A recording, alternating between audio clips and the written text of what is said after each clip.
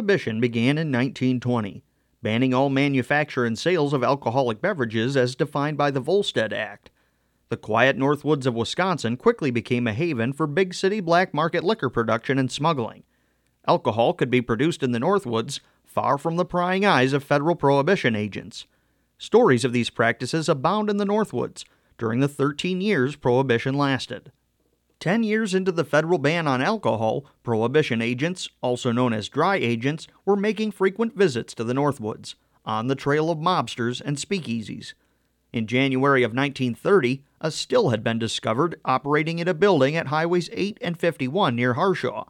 There, they learned of an even larger operation at a resort in St. Germain.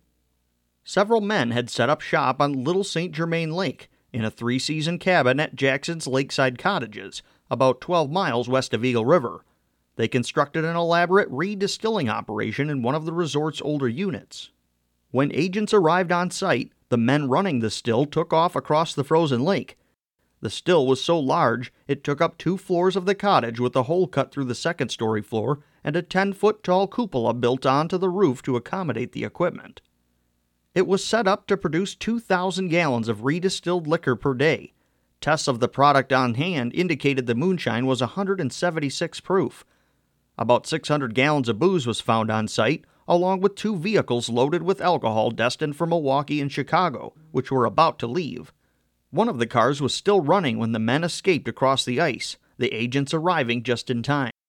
Several men were later arrested, including Floyd Jackson, whose name was found on a key tag in one of the vehicles loaded with tin cans of liquor.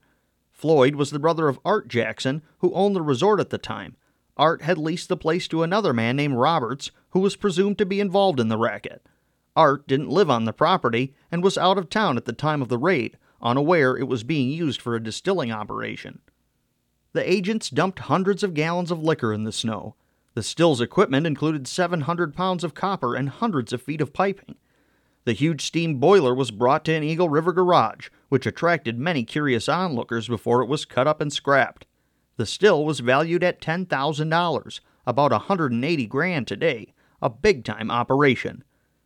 Prohibition would end 3 years later in 1933 with the ratification of the 21st Amendment, leaving behind a long history of booze-making, smuggling, and plenty of stories around northern Wisconsin. This is Kerry Bladehorn with the Northwoods Moment in History on WXPR.